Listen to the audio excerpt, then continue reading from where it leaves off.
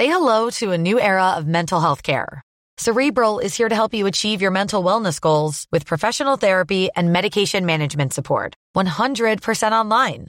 You'll experience the all-new Cerebral Way, an innovative approach to mental wellness designed around you.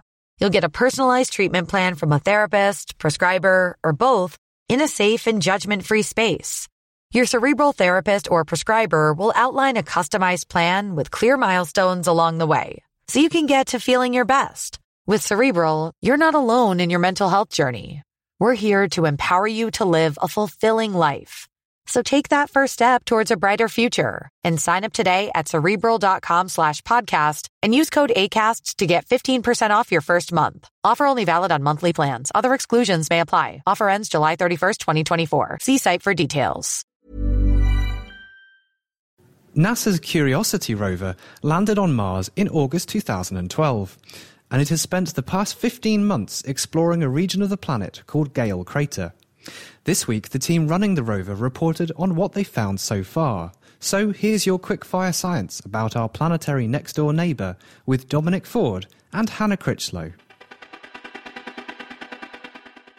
Today, Mars is a barren and cratered world where temperatures commonly dip well below minus 100 degrees centigrade, cold enough for even carbon dioxide to form frost. To the unaided eye looking up at the night sky, Mars is strikingly red. This is because the Martian soil is littered with fine particles of iron oxide, also called rust. Low temperatures are not the only reason why Mars would be a harsh place to live. Its atmosphere is 100 times thinner than the Earth's and is composed mainly of carbon dioxide rather than breathable oxygen. What fascinates space scientists, though, is that ancient channels are carved into the Martian surface, which look like dried-up riverbeds. Today, the pressure of Mars's surface is too low for liquid water to exist, so the presence of channels imply that Mars's climate was radically different in the past, with a much thicker atmosphere. One of the Curiosity rover's aims is to work out how this change of climate happened.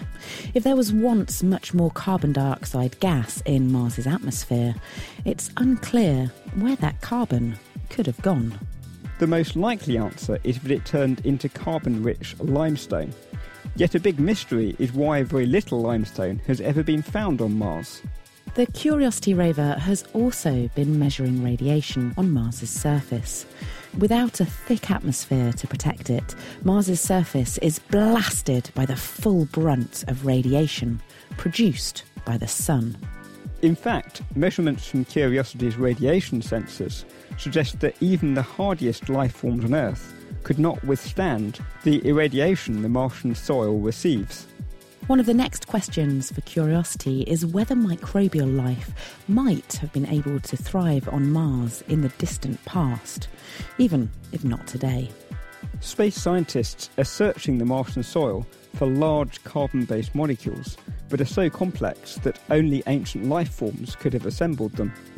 If Curiosity doesn't find any by 2018, the quest will then be taken up by the European ExoMars rover, which will arrive carrying the next generation of even more sensitive instruments.